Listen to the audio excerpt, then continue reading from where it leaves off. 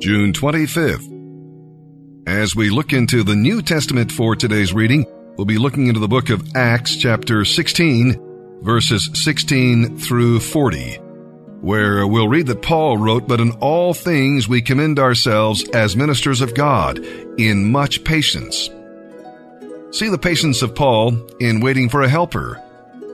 Timothy replaced John Mark and became a true son in the faith to Paul.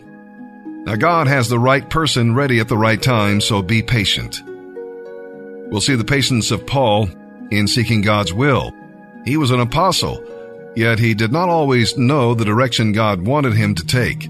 He took steps, God closed doors, so he waited, and then God showed him the way. We'll see the patience of Paul in ministering the word. They waited some days, it says, before seeking a place to witness, and God had hearts all prepared. And we'll see his patience in bearing annoyance. Paul put up with the demoniac promotion as long as he could and then cast out the demon. Paul knew that his action would create problems for him, and it did. And we'll see the patience of Paul in enduring suffering. Paul did not use his Roman citizenship to protect himself from pain, but later he used it to protect the new church. When you hurt, ask God to give you songs in the night. And we'll see his patience in winning a lost soul. If Paul had his eyes on the keeper of the prison and in kindness won him to Christ. How much are we willing to suffer to win someone to the Lord, especially someone who has hurt us? An old Chinese proverb says, "Patience is power. With time and patience, the mulberry leaf becomes silk." And with that, let's begin our reading today in the New Testament. June 25th, Acts chapter 16, verses 16 through 40. One day, as we, Luke, Paul, and their companions, were going down to the place of prayer, we met a demon-possessed slave girl. She was a fortune teller who earned a lot of money for her masters. She followed along behind us, shouting, "These men are servants of the Most High God, and they have come to tell you how to be saved." Well, this went on day after day, until Paul got so exasperated that he turned and spoke to the demon within her. "I command you in the name of Jesus Christ to come out of her," he said, and instantly it left her. Her master's hopes of wealth were now shattered, so they grabbed Paul and Silas and dragged them before the authorities at the marketplace. "The whole city is in an uproar because of these Jews," they shouted. "They're teaching the people to do things that are against Roman customs."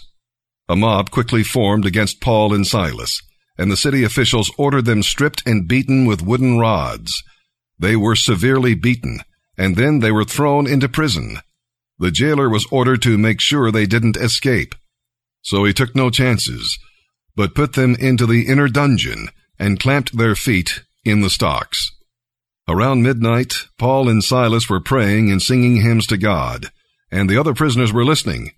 Suddenly there was a great earthquake, and the prison was shaken to its foundations. All the doors flew open, and the chains of every prisoner fell off. The jailer woke up to see the prison doors wide open. He assumed the prisoners had escaped, so he drew his sword to kill himself. But Paul shouted to him, "Don't do it! We are all here." Trembling with fear, the jailer called for lights and ran to the dungeon and fell down before Paul and Silas.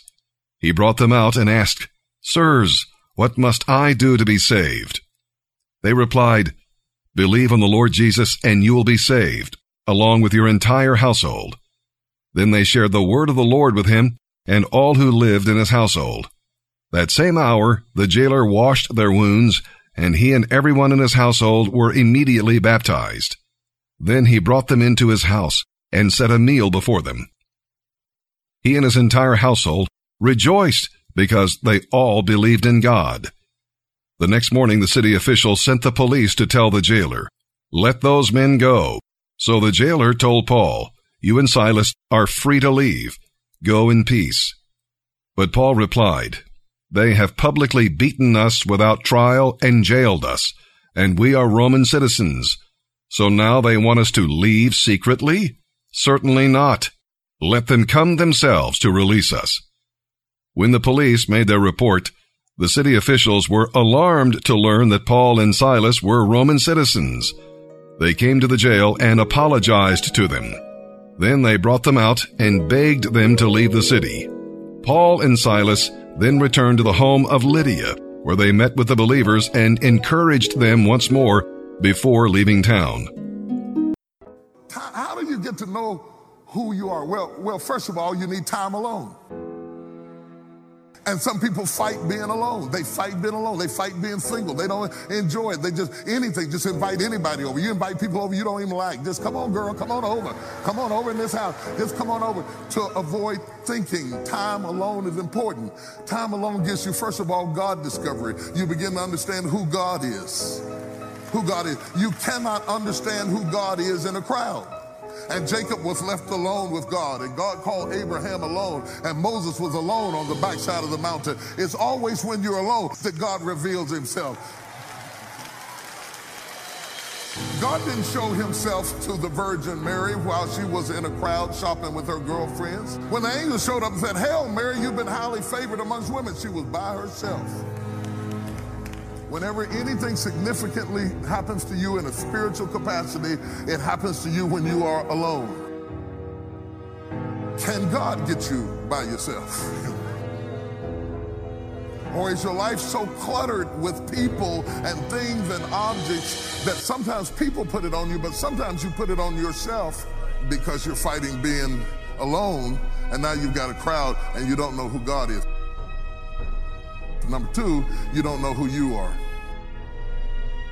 Okay? In order to have self-discovery, you have to have privacy. You need moments of reflection. Christians don't use this term too much, but I really love this term, meditation. Meditation. I'm not talking about levitation. You know, I'm talking about simple meditation. Just a calm, quiet place of reflection. I tell people who've been married and gone through a divorce, before you snatch somebody else, could you have just a little period to figure out what happened the first time? So that you don't go into the Sisyphus complex and keep inviting the same trouble in your life to happen again. Oh no, I can't be alone. You need to be alone. Not just to figure out, you already know what was wrong with her or you wouldn't have broke up. But have you figured out your contribution in the conflict? Because you did contribute something to the problem you're in. And you need time alone to do that. And we don't take time alone. In fact, we purposefully go out and get stuff to fill up all the gaps in our life until we don't have anything else to do. We're just busy. On the go. Gotta get there, gotta go, gotta get there. And you're never alone. And you don't know who God is. And you don't know who you are. And it makes you not a suitable helpmeet, because if you can't make time for you, warning, you won't make time for me. Time alone makes you see, first of all, who God is. Second of all, it lets you see who you are. And the third thing, it lets you see what will fit you.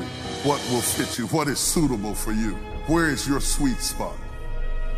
What works for you? What works for you? Without that, you shop for a husband like you shop for a dress. Where are my sisters at? Make some noise, sisters.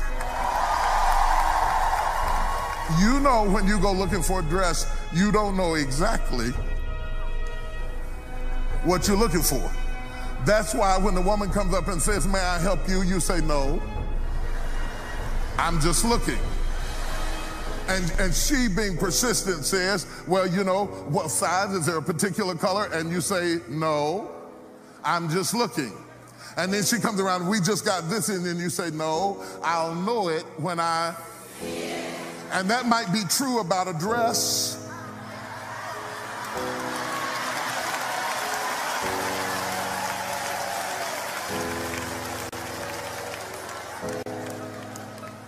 Now, wait a minute.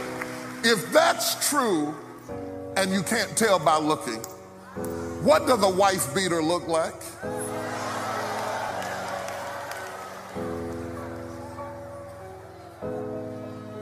What does a child molester look like? What does an irresponsible, you can't count on me, I'll never be there for you, mama's boy look like? My point is to say that you can't tell what's in the car by looking at the wax job.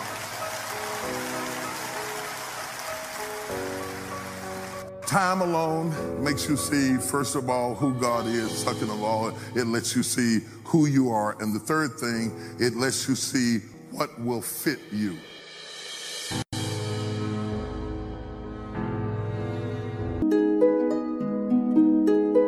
Today we're reading Psalm 143, verses 1 through 12. Unless you've been engaged in the Lord's battles, you may not understand this prayer, for it's the cry of a soldier in combat. It is also a penitential prayer. Hear me, cries out. Depend on God's grace and faithfulness, not on your righteousness. Tell God what's happening in your life. David was in the dust and in the darkness. He felt like a thirsty man dying in the desert. He cries out, answer me. When God does not answer prayer, it's as though his face turns away from us, and we sink into the grave. At least that's what it feels like. Do you find strength and joy in answered prayer? And he cries out, teach me. David met with the Lord each morning and got his orders for the day. Without those orders, he didn't know how to walk. Trust God's Spirit to lead you as you yield yourself to him. And then there's the cry of, revive me. David was in the dust, and only God could raise him up. David wanted to fight the Lord's battles and establish righteousness in the land. True prayer means that we serve God, not that God serves us. Psalm 143, verses 1 through 12, a psalm of David. Hear my prayer, O Lord. Listen to my plea. Answer me because you are faithful and righteous. Don't bring your servant to trial. Compared to you, no one is perfect. My enemy has chased me. He has knocked me to the ground. He forces me to live in darkness, like those in the grave. I am losing all hope. I am paralyzed with fear. I remember the days of old. I ponder all your great works. I think about what you have done. I reach out for you. I thirst for you as parched land thirsts for rain. Come quickly, Lord, and answer me, for my depression deepens. Don't turn away from me, or I will die. Let me hear of your unfailing love to me in the morning, for I am trusting you. Show me where to walk, for I have come to you in prayer. Save me from my enemies, Lord. I run to you to hide me. Teach me to do your will, for you are my God.